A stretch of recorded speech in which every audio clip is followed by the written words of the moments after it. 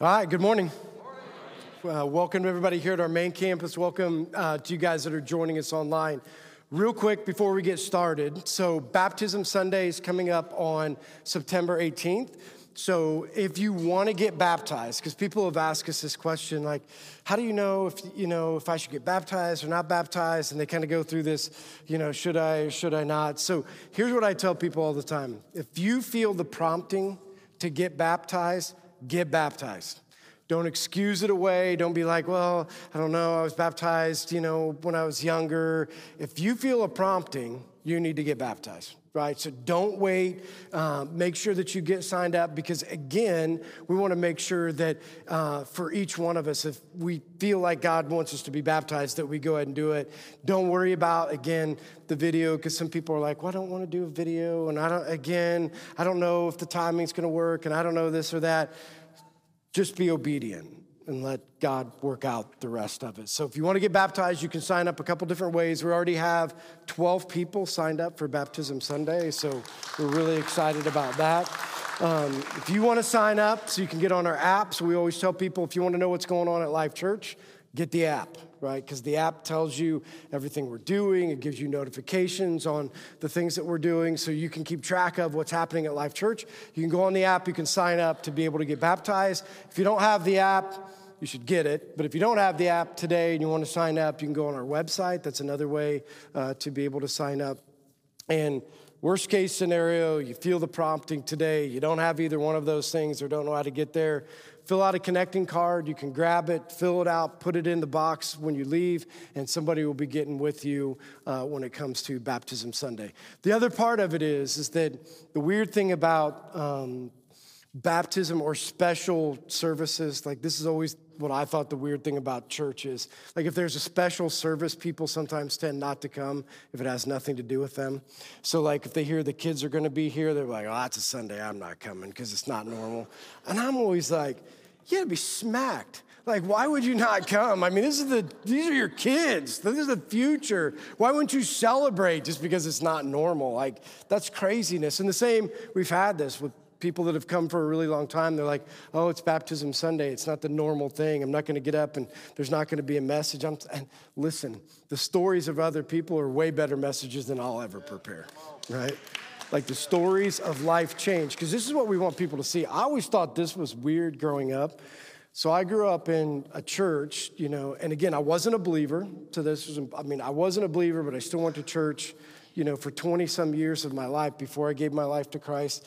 And in those times, this is what's crazy, I never once saw somebody get baptized. 20 some years, didn't see anybody get baptized.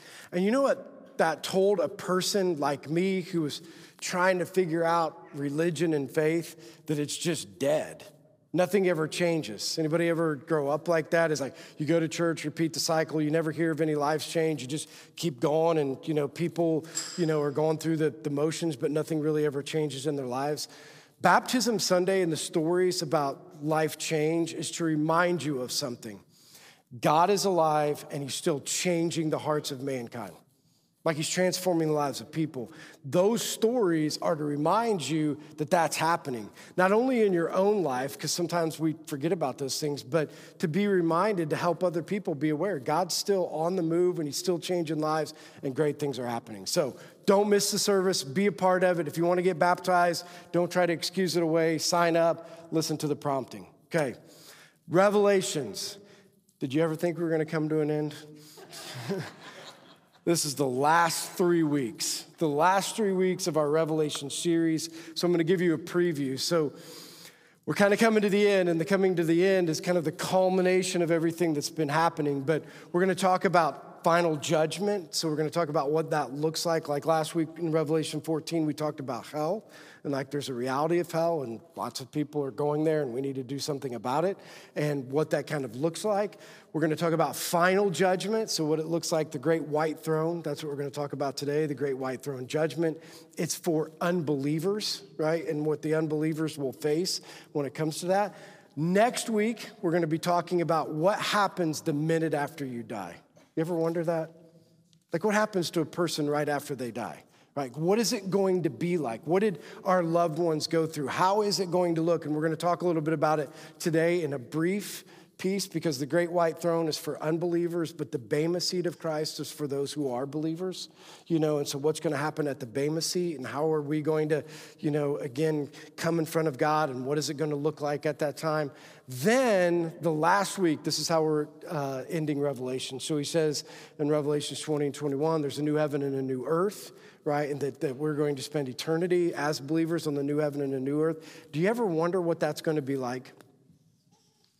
Like, do you ever wonder, are you going to recognize somebody? Like, so for somebody who died a long time ago, are you going to go up to heaven and you're going to be like, hey, it's grandma, it's grandpa, it's someone died as a child and now they're grown up? Or if I'm in heaven, if somebody dies as a child, are they a child? And then do you help them grow up into heaven, or do they just always stay a baby? Or are you going to know each other? And what does it look like if you're married? How will that relationship be whenever you're in heaven? You're still going to be married or not going to be married? Or will you know that person any different than anybody else? Like, do you ever wonder what you'll do? Do you ever wonder if you're going to eat? I mean, that was something I thought about. Like, it's like, is there going to be food? Like, do you sit around a table? Like, what does that look like? All of those questions. And I think to the best of our ability, this is what we're going to do based upon the lens of Scripture, because none of us has been there, right? Based upon the lens of Scripture, what's heaven like? And what will it be like? And how are you going to spend eternity? So that'll be the last 3 weeks of the Revelation series, and then we'll move on from there. But here's what I hope. I want to go clear back to the beginning, to the Revelations, the beginning of Revelations, and help you understand what's trying to get done in the book of Revelation, because this is really important. So if you see in the book of Revelations through this lens, right, because I think this is the lens you need to start with, the most important thing to God is relationship. Okay, you have to start with that. You have to start with the number one thing that God's trying to restore from the beginning. Adam and Eve sinned, right? And when Adam and Eve sinned, all of the rest of history is to restore a relationship with him, right? That's all that he wants. He wants to do everything possible to bring people into relationship with him. He's slow to anger. He's slow to get to this point, because now we're at the point where there is no second chances. Right? But up until this point, he's like, I'm going to remind you, I'm going to warn you, I'm going to remind you, I'm going to warn you what the most important thing is, which is relationship, right? And being in relationship with him. So if you look at the lens of Scripture, being in relationship with him is the most important thing. So when you look at the book of Revelation clear from the beginning, right? Here's what you're going to see. Clear back to the beginning, he's focused on that. Do you remember the 7 churches that he wrote to? Right? In the 7 churches, he wrote to them and he said, here's some things you're doing good, but guess what's happened? You've drifted away from me, relationship, right? So you've drifted away from a relationship. And so God says, I'm going to warn you, right? So this is the warning to the church. You need to change the way you do your life, or there's going to be judgment. And why would God judge or correct his people? Remember what the most important thing is? We said it in the beginning. Relationship, right? So he wants to bring you back to a relationship. So the 7 churches, were to bring people back into relationship with him. Judgment through the book of Revelations. Although if you're reading it, it seems kind of harsh, right? People are dying, people are slaughtered, all kinds of plagues are happening, crazy things are going on. Why is judgment happening to the people on the earth at that time? To bring them into, come on, you can keep going. So 11 o'clock, you're supposed to be better than 9:30. 9 o'clock, they're like, like you guys are usually more engaged, right? So bring back to relationships. So it's an important part of understanding the book of Revelation, because sometimes we look at judgment and we just say, why does earthly judgment happen, while God's punishing his people? He's not punishing his people. He's trying to bring them back, or he's trying to bring them to them, right? So all of the judgments that are happening, God, up until this time, is earthly judgments for the purpose of bringing people to him or bringing people back. Does that make sense? So now, here's what I want you to see. I want you to understand earthly judgment first. So we're going to talk about that. And then we're going to talk about final judgment. That's going to be in Revelation 20. So earthly judgment, so that you can understand how you differentiate the difference between earthly judgment and final judgment. And we can understand how it works in our own lives, and so we can see how that goes. Then we're going to look at final judgment, which is you don't get another chance. Like your eternity's set, and now we're going to look at the judge that's going to be judging you on how and where you're going to be spending eternity. Does that make sense? Okay, so let's look at earthly judgment for a second, and let's talk about it. So earthly judgment is for two reasons, and we need to remember this. So the greatest sin, and if you look at it in your own life, you'll understand this. The greatest sin of all people that leads to other sin, okay, is that you want to be God. That makes sense? So if you look at your life, the decisions you make, if you are an unbeliever, the reason that you don't believe in God or believe in Jesus is because you're fine being the God of your life, right? Or any time that we sin because we want to play God. Does that make sense, right? Like, you've decided, God said to do this, because remember, sin is determined by a plumb line, or sin is determined by a measurement that comes from Scripture, right? Like, how do we know what sin is? If Scripture says it's sin, right? Like, we have that plumb line, we have that thing in our lives. And so when judgment comes, it comes because we are sinning, right? But sin comes out of the idea of we want to play God, okay? So let's look at it in the life of an unbeliever. Why does earthly judgment happen? Because this happens, or correction. Because I want you to understand that God is a God who's pursuing you even though you don't believe in him right now. So if you're in this room or you have loved ones that are not in this room, here's what you need to be praying for is that they will see that God is pursuing them, right? Because God is going to pursue them, and he says this, right? If they would just turn around, that he would accept them regardless of what they've done in their life, right? That's the kind of God that we serve. But he is pursuing them, and here's what's going to happen, right? This is what you're going to see in the life of an unbeliever. And I'm speaking from, experience in this before as I'm a believer. So as an unbeliever, you set up a host of gods, right? Things that you count on, right? Your money, your time, your relationships, you just set them up. They're the God of your life, right? You depend upon them for security, right? To come through for you. So that's what happens. People who are made to worship, that's how you were created, before you accept Jesus, will worship other gods. Does that make sense? So you'll just do it. So I worship the God of money, the time, relationships, whatever those things are, sports. I mean, you could just put it in a line. And here's how God pursues or corrects on this earth. So here's what he starts to do. He wants you to believe in the one true God. So part of correction or judgment is to start removing those things that you're putting your trust in. Anybody ever been there before you were a believer? Like you put all of your trust in, and then all of a sudden it all went away? And you're like, what the world? Why is God punishing me? I can't figure it out, and what's going on? And I want you to understand this. God cares way more about your eternity than your earthly comfort.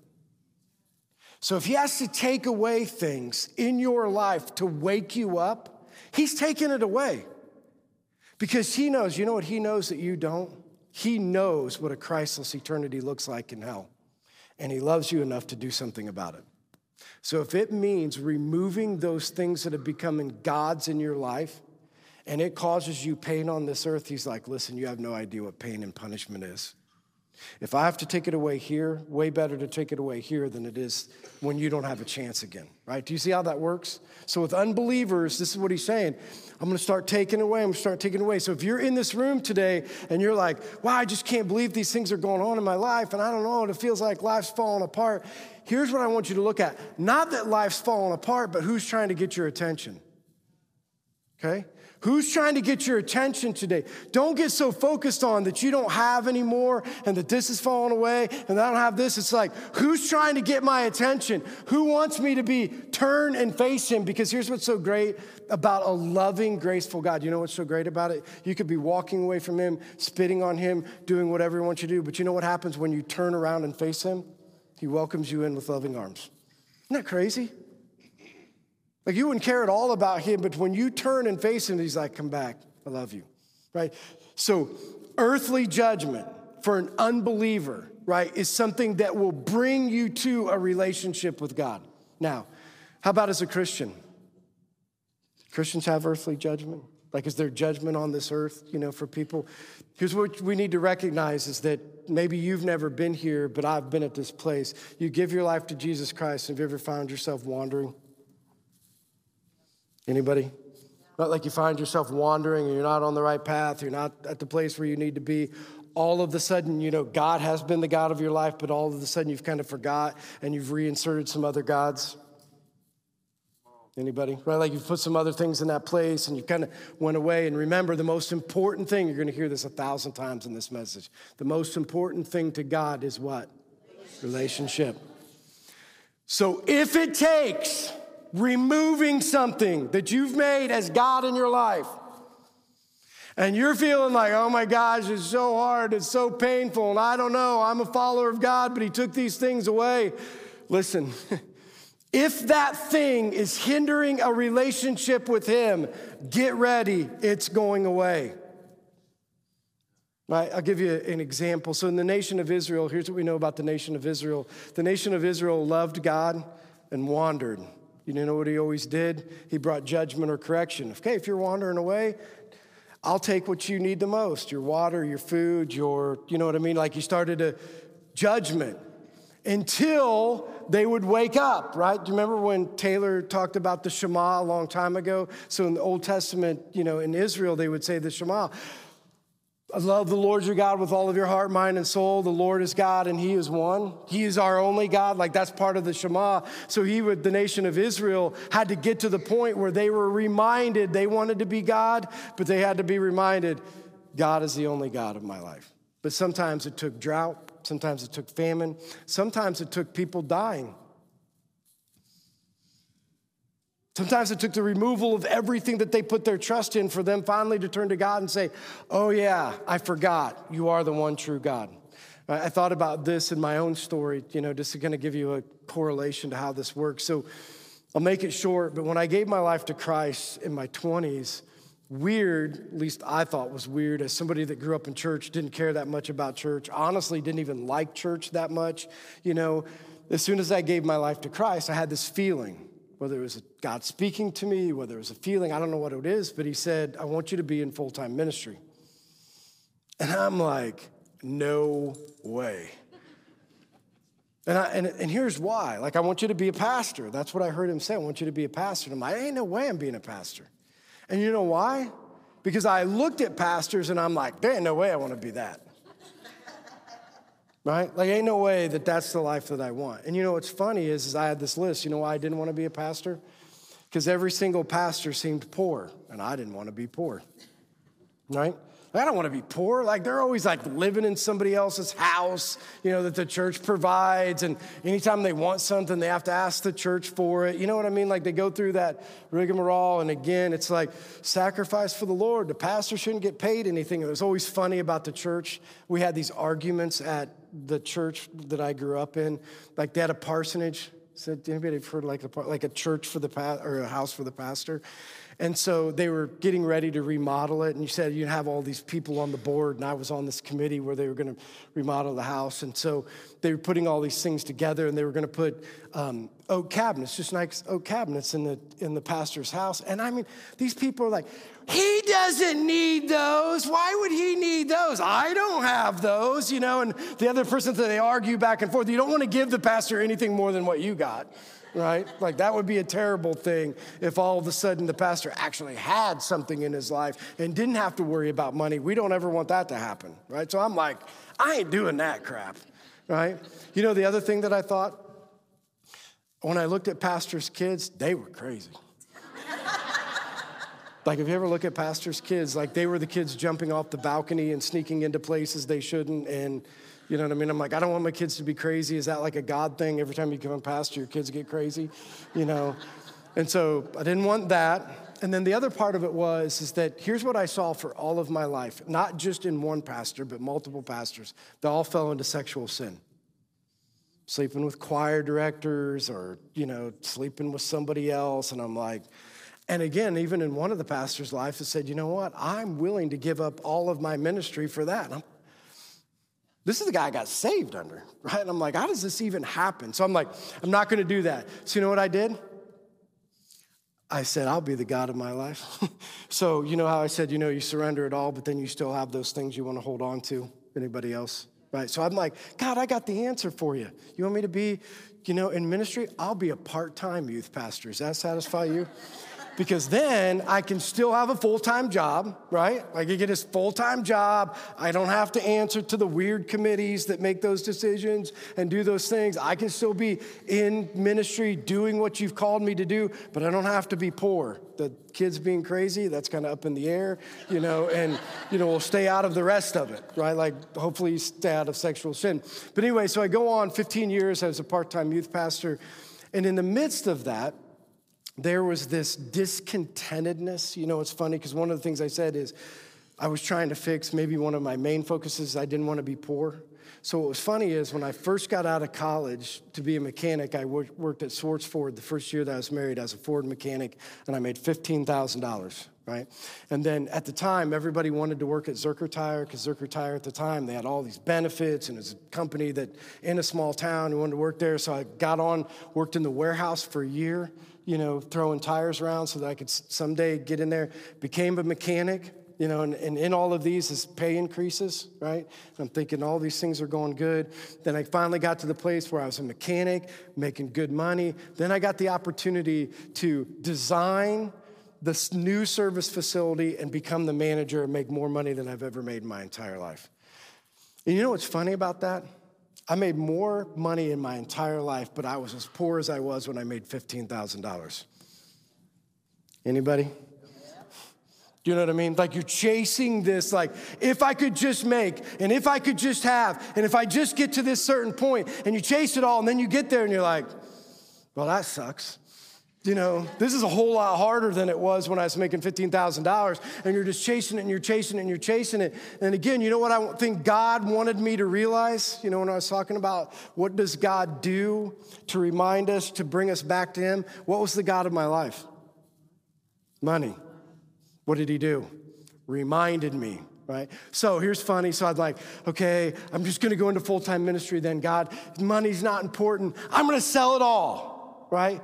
And so I'm thinking, God, you finally got your way. You got me. I'm in. We sold everything we owned. We're going to move to Huntington. We're going to plant a church. Now here's the funny thing, right? But I'm going to keep $40,000 for the just in case.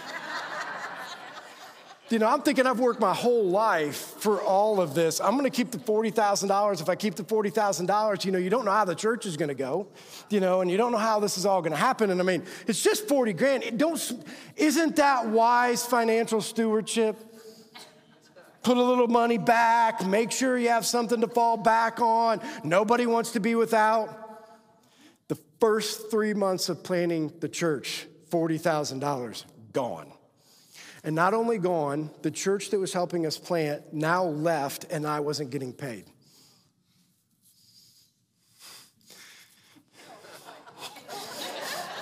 You wonder what God will do to get your attention sometimes.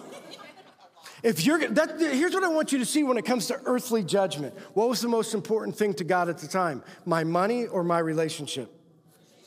He didn't care about money. I'm not talking to you, Siri. How did that happen? Here's what I found on the web about what? Oops. Sorry. But you see what I'm saying, right? The most important, God recognized something about me that maybe I didn't recognize, that even though I thought that I sacrificed it all, there was still a God in my life that needed to be removed. Yeah, come on. And so if you had to take it away, judgment or correction, that's going to happen on this earth. If you are a believer and there are things that are in front of God, don't be surprised when he eliminates them. Don't be surprised when he takes them away. Don't be surprised that it goes away. And don't be mad when he says, when that happens, because you know why? He knows that if these things keep going in your life, you're going to miss the most important thing with his relationship with him. So instead of being upset, this is what I had to learn. So instead of being upset that he took the whole security blanket away from me, instead of being upset of God, why? I'm faithful, I did everything, why would you do this? Instead of asking why, I've just looked at him and said, listen, I'm not gonna ask why anymore, I'm just gonna keep pushing into you. I know that you love me, I know that you said that you're gonna take care of me, so at the end of the day, I'm gonna finally put my faith into action because I don't have anything to fall back on. There is no other choice. And maybe that's what I needed in my life. Maybe in my life, I couldn't have another option because if I had another option, I was always gonna go back to it. So earthly judgment, remember what it's for. If you are a non-believer today, this is what God's trying to, if you're somebody who doesn't believe in Jesus Christ, he's trying to get your attention by removing the gods of your life. If you are to be in relationship with him, if you are a believer and you have strayed away, and he's starting to remove some of those things in your life, instead of being upset about it, maybe you should look and ask yourself, why? Are they gods that are in the wrong place, right? Because there's nothing wrong with money, and there's nothing wrong with any of these things, only when they replace God. Amen? Right, to anybody, right? Like when they're in the wrong place. Here's what we're gonna look at today. So that was earthly judgment. Does that make sense? So in Revelation, this is what we've been looking at. God is patient, God is kind, and God is gracious, and so he's doing everything possible to wake up his people before it's too late. Because when we get to final judgment, you don't get a second chance. Like, you don't get to get up there and plead your case. Like, you don't get to get up there and be like, well, can I have a second chance or can I do something different? Final judgment is, I tried to wake you up throughout the whole time here on earth, but you chose not to wake up, you chose not to see. Now we're gonna get to final judgment, and final judgment is set where you're gonna spend eternity and how you're gonna spend eternity, and you don't get a second chance. Does that make sense? So understand that while you're still on this earth, the things that are happening on this earth are for one reason, to bring you in relationship with him. If you're not in a relationship with him, it's to bring you to him by removing whatever you need. If you are in a relationship with him, but you've wandered, he's gonna remove some things to bring you back. Because the most important thing is relationship. Now, how do we know? Because you can't change this, and we got to make sure that we understand this, because otherwise judgment and relationship will never make sense. How do we judge, or what is the plumb line on whether we are sinners falling short of the glory of God? How do we know? Scripture. That's the only way you know. And here's what I want to tell you, because this is a huge problem in our culture today. People have taken Scripture and watered it down because they can't ever meet the standards in which God puts in place. But like, that's happening today. So God says, like, this is what you need. Like, God says you need to be generous with your money. Like, use money as an example. You need to be generous with your money, right? And we just water it down to say, well, I mean, God just wants us to give. No, God wants you to be generous. Why does he want you to be generous? Because then again, it takes the ability for you to control it, because when you're generous, then you got to have faith. When it's a budget line item, what faith do you need? It's like making your car payment. Anybody? Right? Like, it just becomes a car payment. It's not really faith. It's just like I did a religious duty. When he asks you for your time, when he asks you whatever those things are, he's doing it. Scripture is doing it so that you can recognize you are falling short of the glory of God. You're a sinner. And if we reduce it, here's the problem. If you reduce it, you will never have the need for a Savior. And someday when you are standing in front of the great white throne, which we're going to see in a little bit, you're going to plead your case, and you're going to be like, but I did, and I did, and I did, and I went to church, and I did all these things. And they're like, that wasn't the standard. The standard was this, and you didn't follow it. But like, you don't get to water it down. You don't get to change it. Scripture is the standard for what it means to be a believer in Jesus Christ and what it means to be a follower in Jesus Christ. And if we are not on track with those things, you will be judged to bring you to him or to bring you back. That make sense? So if you wonder why you're judged, you wonder what those things are happening, it's because we're not following what Scripture says. Okay, now Revelation 20, let's go to that. So Revelation 20 is final judgment. So I want to make sure that we caught ourselves up. So remember in Revelation 14, we talked about hell and the demons and what it's going to look like and what hell is actually going to be like. So fast forward from Revelation 14 to Revelation 20, what has happened? So again, the millennial, God has come down. Satan's been, put away for a while. There's this millennial reign where God reigns with his people. Satan is unleashed again. The battle of Armageddon happens, maybe the most famous part about the book of Revelation that everybody hears about. The battle of Armageddon happens, but what's weird is it's not even really a battle because Jesus comes on a white horse with blood dripped on his robe, and in a word, he destroys everybody. Isn't that cool? Like, it's not even really a battle. He just comes out, and it's not like, you would think as a battle, like who's going to win, and there's this huge struggle. He comes riding down, and he's like, through the words of his mouth, he's like, all of these sinners are condemned, and they're all done. So it's over. Now, we're to Revelation 20. Now, there is no second chance. Leading up to this, every single judgment was, do you see you need a God? Do you see you need a God? Do you see you need a God? Will you wake up? Here's your chance. The 144,000 are evangelizing. Jesus is the answer. For the people who have not made a decision for Jesus Christ on this earth now are going to be judged in final judgment, okay? Now, here's what I want you to understand about final judgment. Okay, so what we're going to look at today with final judgment is, one, in this, it's final, obviously. You don't get to change the course of any of this. You don't get a second chance. Once you go in front of that, you are judged. And we're going to look at the judgment of unbelievers, but here's what I want you to understand throughout all of this. The judgment of unbelievers and what they are judged for is the same as what it is for a believer. Does that make sense? So you'll see it here in just a second. Here's what Revelation 20, let's start in verse 11. So here's what he says. Then I saw a great white throne and him who was seated on it. The earth and the heavens fled from his presence, and there was no place for them. So here's what we see, or here's what I want you to understand. The great white throne, and somebody is seated on it. Seated on it. Who's seated on the great white throne? Jesus. Right?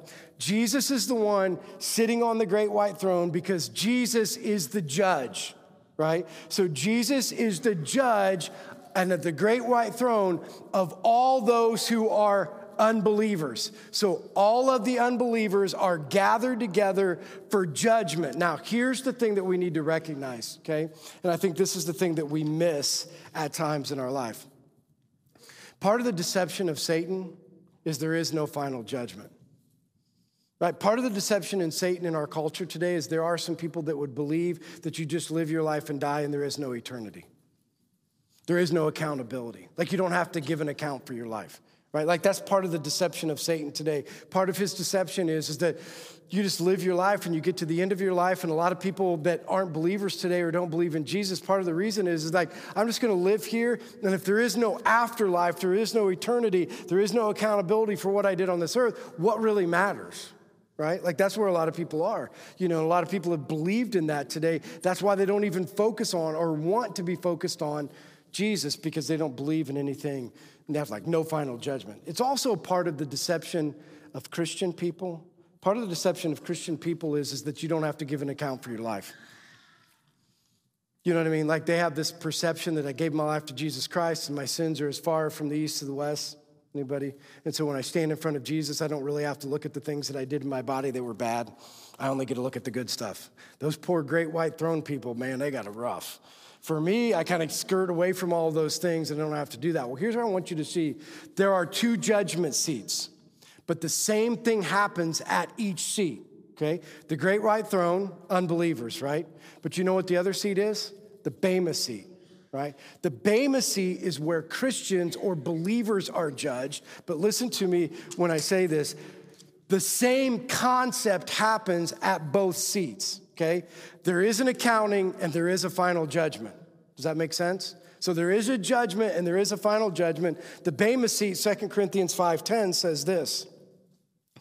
For we must all appear before the judgment seat of Christ, this is to believers, so that, right? So this is back to, so that each of us may receive what is due to us for the things done in the body, whether it's good or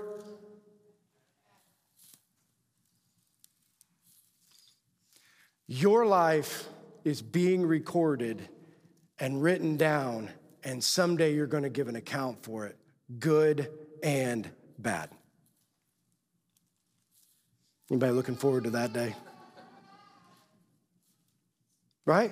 I mean, because I think as believers, sometimes we forget you're going to be held accountable for the way you spent your life as a believer. There is a final judgment coming, right? And you don't get out of the fact that you're going to be judged for everything you did in the body, good, and all of those bad things that you thought were hidden, and that when you ask for forgiveness, they just go away. Nobody's ever going to talk about them again. And we'll clarify some of this next week when we talk about when you're at the actual Bema seat. But here's what I want you to understand. Just because you're forgiven of them does not mean that they're not recorded and that you won't give an account for them someday. I mean, let that settle in a little bit, right? Because I think some of us continue to sin because you think you just ask for forgiveness and never have to be brought up again. Nobody? Well, like you just keep going down this road because, I just asked for forgiveness, it just goes away. I'm never going to have to think about it again. I'm never going to have to be held accountable for it again. Because here's what I know about people. If you know that you're going to be held accountable for something, you change what you do. If you know somebody's checking in on you, you know that somebody's going to be like, what did you do with your time? What did you do with your money? What did you do? If somebody's going to come back and say, hey, how did you spend today? You're going to make sure you didn't spend today napping all day. You don't want to be the guy like, I just slept all day. You know, or you're going to be the guy that, I didn't do anything, right? Like if you're going to give an account, you want to make sure that you can give the account. Wow, I did this and I did this and I went down these roads. And but sometimes we think when there's no accountability, you just get away with it. You just get to do whatever you want to do. Well, it's being recorded. Someday you're going to stand in front of Jesus and that record is going to be brought up and that record is going to be reviewed, right? Now, here's what you're going to find. We're not going to talk about it today, but for different reasons. See, in the great white throne, you're going to see this in just a second.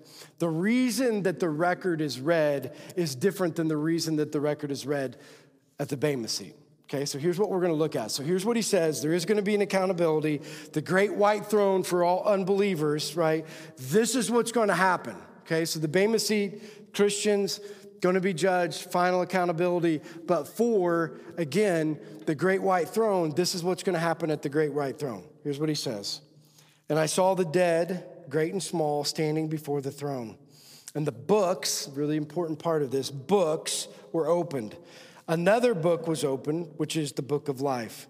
The dead were judged according to what they had done, recorded in the books, okay? Now, a lot of people struggle with this because I've always talked about this, but people are like, that doesn't make any sense. There's nowhere in Scripture where it talks about the book of works, right?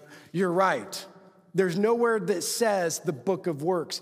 But here's what it says. In final judgment, there's going to be two books, okay? It says the first book is going to be what? The book of life, right? Here's what's happening. So judgment is happening in the lives of people, right? So you're coming before the judge, and when you come before the judge, you have to plead your case, right?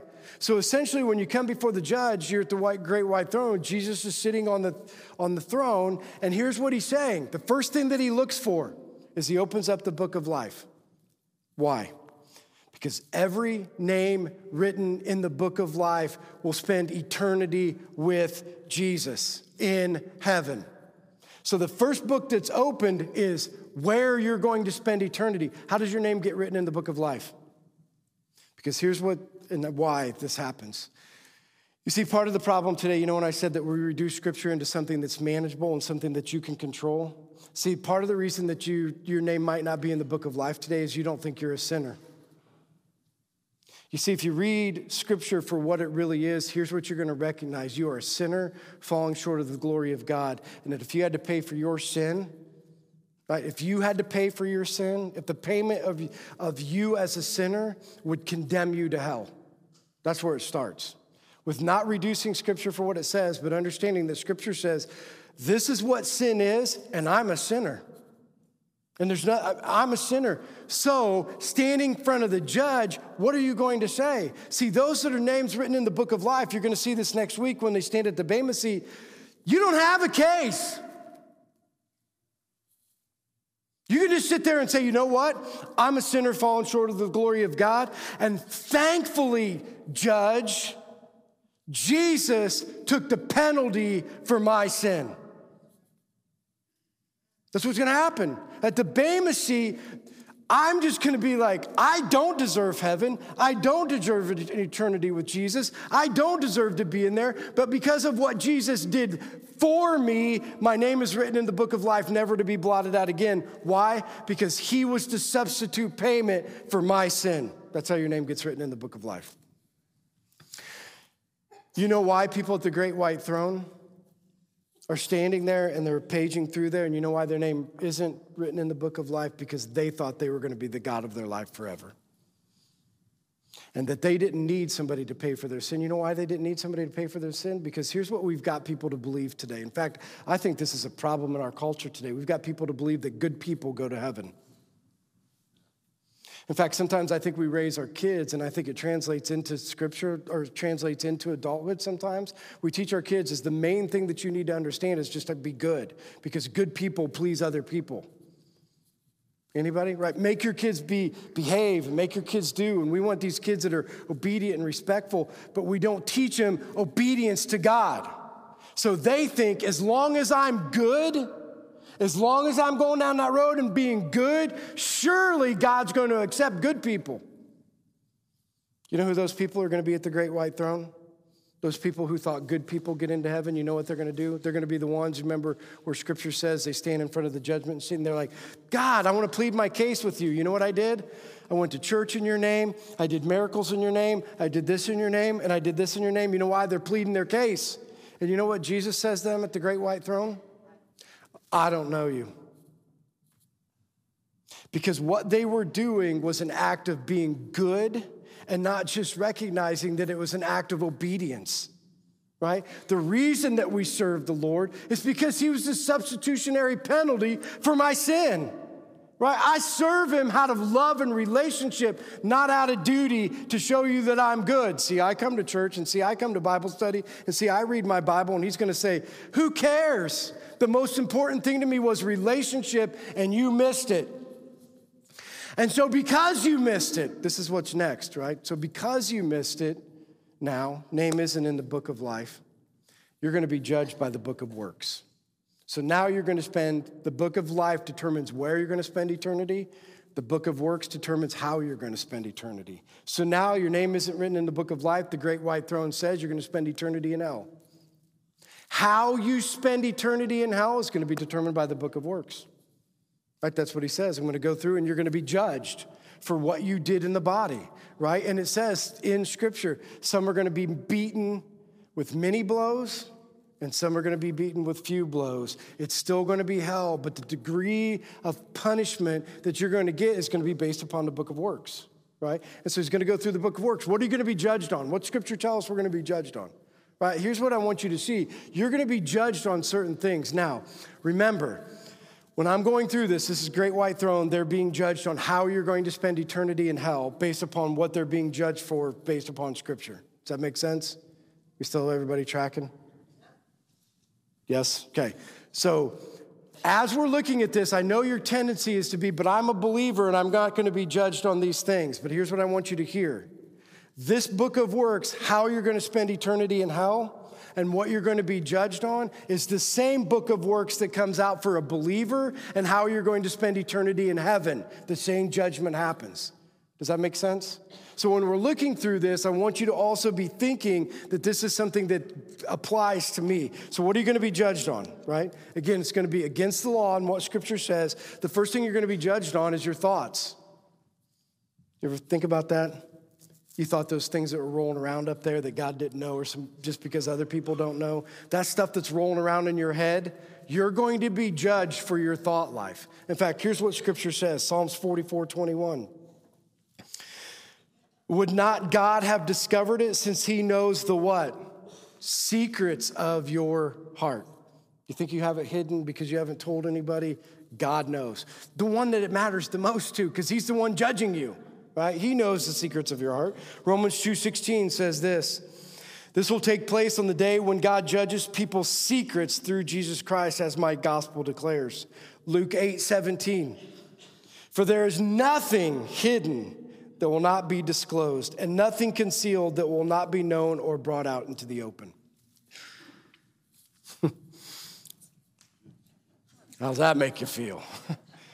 You know what I mean? Like all of those thoughts, all of those things that are going around, all those things you think you have hidden from the people that you love, all of those things that you haven't expressed, all of those lustful thoughts or all of those wrong thoughts or all of those like mind consumed by money, but you haven't told anybody, like all of those that are going, you think you're getting away with it, but it's being recorded and someday you'll be accountable. Now, what do you do? So if that's what's going on and you know that you're judged by your thoughts, what should you do?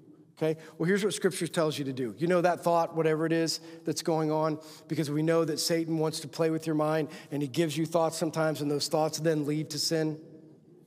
Anybody? Like that's how it starts. It starts in your thought life, and then from your thought life, then it goes into action, which thought life into action is sin, right? Like that's how it starts to work. Here's what you're supposed to do. When your thought life is wrong, it says capture that thought and put it next to truth, right? That's what it tells you to do. Capture your thought, put it next to truth. So just give you a perfect example. Like for myself, this is an ongoing struggle for me, right? An ongoing struggle for me is my thought life is there's never going to be enough money. I'm going to run out. Any other man have that thought? Like you got to keep going, you got to keep working, you got to keep doing, because if you don't keep going, you don't keep working, you don't keep doing, then it's all going to run out someday.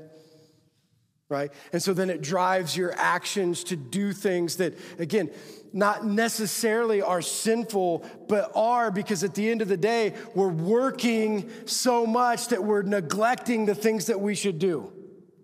Right? Anybody else? Well, like you go down that road, you do. What should I do with that thought? Capture it and put it next to truth. What does truth say? God will always take care of my needs.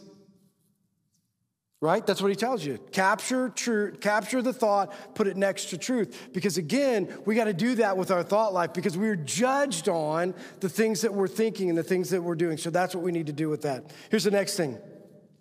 It says that we're judged on our words, right? So not only are you judged on your thoughts, but you're also judged on your words. Matthew 12:37 says this, by your words you'll be acquitted, and your words you will be condemned. Here's what Scripture tells us, and let's make sure that we understand this. Words are like the rudder on a ship. Remember this? Words are like the rudder on a ship and the bit in a horse's mouth. Rudder being small and the bit compared to a horse is a small item that can change the trajectory of the ship and can change the trajectory of a horse, right? Your words are like that, and you need to understand the words that come out of your mouth can never be taken back, and the words that come out of your mouth can change the trajectory of the person that you're speaking them to. Okay, I always say this to women in marriage counseling because I don't think they know this because guys like act tough, you know, but at the end of the day, here's what I want you to hear, women. Your words can change the trajectory of your husband's life. They cut deeper than what you think. I know you just think they're words. I know you just think you're talking. I know you're just thinking they need to hear it. Any women? They just need to hear it, right? They need to hear the truth. Well, here's what I want you to understand when it comes to a man. Those words can change the trajectory of a man's heart and live a defeated life because you keep reminding him that he's not good enough. Anybody? Like, this is just the way that it works. And I try to get them to understand. And it's also this way. You know how also it is? Encouragement of your husband can change the trajectory of his life. Like a rudder on a ship. If you want something to change, encourage him. If you want something to change, give him, like he is a good man. Like there's some things he's not doing right all the time, but make sure that you remind him how good he is before you remind him what needs to change. Right? The same as it is with building up the lives of your children. Right? Like the words that come out of your mouth to your children, you need to understand that the words are like a rudder on a ship, and it can change the trajectory of those kids' lives. What you say to them, how you encourage them, what you do with them can change the trajectory of their life, right? How we talk to them, those words are really important. And we need to remember that those words will set the trajectory. And that's what he tells us, like a rudder on a ship. And you know, the other thing is that as Christian people, here's what you need to see. When you speak to other people, be reminded that your words also could change the trajectory of their life. I've seen way too many times where Christian people are judgmental and critical of other people, thinking that's what's going to change their life. Amen to anybody that's sat underneath a judgmental Christian person who's just pointed their fingers at you over and over and over again, and they think somehow that's going to change. Here's what I want you to see. You know what the Bible says about every person in this room and every person outside of this room? Every single person is made in the image of God, and you need to help them see Jesus. When you speak to them in a way that says, I see Jesus in you, and I see Jesus in you. And I know that there's all these other things, but I want you to know that I see Jesus. When I speak to you, I see Jesus, because that's what's going to bring Jesus out in people. The words, like a rudder on a ship or the bit in the mouth, can change the trajectory. Just so you know, being a person of condemnation or being a judgmental person is changing the trajectory. You know where it's changing it to? Far away from this place and far away from you. It's what's happened in the church, unfortunately. It sure has changed the trajectory, but in a place where we don't want it to go. Here's the other thing that we're judged for. You're judged for your actions, how you spend your time, right? Matthew 16:27 says this, for the Son of Man is going to come in his Father's glory with his angels, and then he will reward each person according to what they have done, right? Here's what we all know. You have 168 hours in a week. We've talked about this 1,000 times. 168 hours in the week, we all get the same amount of time. I don't know one person in this room that you would talk to that wouldn't say, I'm a busy person, right? Like, you're busy. Like, there's a lot of things going on, but we all get the same amount of time. But here's what I want you to understand. The majority of people in this room have 6 hours of discretionary time every single day. What you do with your time, right, and how you spend your time, you're going to be held accountable for. Right? And here's what I want you to recognize. If you don't tell your time what to do, somebody else will tell your time what to do. That make sense? Like, if you don't plan to be intentional in the lives of other people, if you don't plan to do that in your schedule sometime during the week, I guarantee you're not going to do it. Because you know what you're going to do? You're going to run out of time. Right? That's just the way it works. You're going to run out of time. If you're not intentional, if you don't set it aside, if you don't block it out in your schedule, you're not going to be able to do it. But just so you know, you're accountable. You're going to be held accountable for the time that you're given. My suggestion would be is you probably should do something with your time that matters for all eternity instead of just being busy. Now, the worship team's going to come back up. I want to finish with this. This is the last part of the scripture. Last part of the scripture says this. In verse 13, because now we've seen the great white throne. So just to be clear, we've seen the great white throne, and unbelievers are going to be judged. And at this point, there's a final judgment or a final outcome, right? They don't get a second chance. You're standing in front of the judge is sitting on, they've pleaded their case, right? Like we know every person's going to do. Because you know every single person that stands in front of the great white throne, they're going to plead their case of why they think they should get in. When they see the glory of God, you know, because just think about this. How many people in that line are going to be like, yep, this is exactly where I expected to be? Standing in front of Jesus, heading into hell. How many people you think is going to expect that? No, they're going to be going up to them. They're going to be like, Jesus, and you know why I deserve to be in heaven? I was good, and I did, and this, and you go through this list, and I wasn't near as badass, and you're going to put this whole list together of your defense of why you should go into there. But when it's all over, Jesus is going to listen to all of those things, and it's going to be a final verdict, and that final verdict is already said. This is what's crazy. This is what's so good about a loving God and a good God who loves you. At least he tells you what the verdict is before you ever get there. It's that this isn't up in the air, right? There isn't a question of if your name isn't written in the book of life, the verdict has already been handed out. And this is the verdict. This is what he says, verse 13. The sea gave up the dead, and they were in it, and death and Hades gave up the dead. And this is verse 13. There you go. The sea gave up the dead that were in it, and the death and Hades gave up the dead that were in them. And each person was judged according to what they had done. Death and Hades were thrown into the lake of fire. The lake of fire is the second death. Anyone whose name is not written in the book of life is thrown into the lake of fire. The verdict. It's already said. Now here's what I want you to hear today. If you're sitting in this room and there's any question of whether your name is written in the book of life, what are you waiting for? What are you waiting for? Why wait another day with the question of, I'm going to stand up? Are you just going to take your chances? Are you just going to take your chances that your perspective of maybe there isn't anything after eternity, or maybe I'm good enough? Why take the chance? Because this is what he's saying. This is all you have to do. It's nothing special. This is what you have to admit first. To get entry into the kingdom of heaven, you have to first admit that you're a sinner, falling short of the glory of God, and that nothing you could do could ever earn your way into the favor of God. That's where it starts. You have to start with that. I deserve hell. I'm thankful, because when I stand in front of there, this is what you need to recognize. You need to get to the place where, you know what, I can't stand in front of a holy God. And so here's what I need to do today. I need to recognize that I'm a sinner, and I need to know this. Jesus Christ died so that it could be the payment for my sin. And all you have to do is say, you know what? I know that I'm a sinner, and I accept Jesus as the payment for my sin. And because a loving God will substitute payment for a sinner like me, I'm going to follow him for the rest of my life. That's all you have to do. Why wait? Don't wait, right? Don't wait another day. Make that decision today. And for the rest of us, here's what I'd ask you to do. Go out this week. Take an inventory of your thought life. What are you thinking about? Where do you need to take those things that have been swirling up around out there, and where do you need to capture them and put them next to truth? Where is it that your words this week, right, the words that are coming out of your mouth, how could you encourage somebody?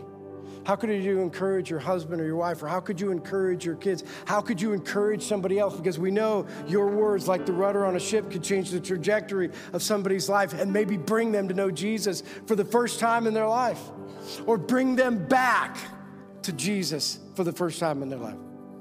Right? They're off track, but your words could bring them back. And take an inventory of your time. What are you doing that makes a difference for eternity? How are you spending your time? Will you stand so I can pray for you?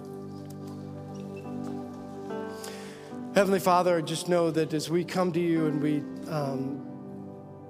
look at this idea of judgment and what it looks like, Lord, sometimes it's hard to accept that we need it, Lord, and we're thankful that a loving God will give us a chance while we still have one.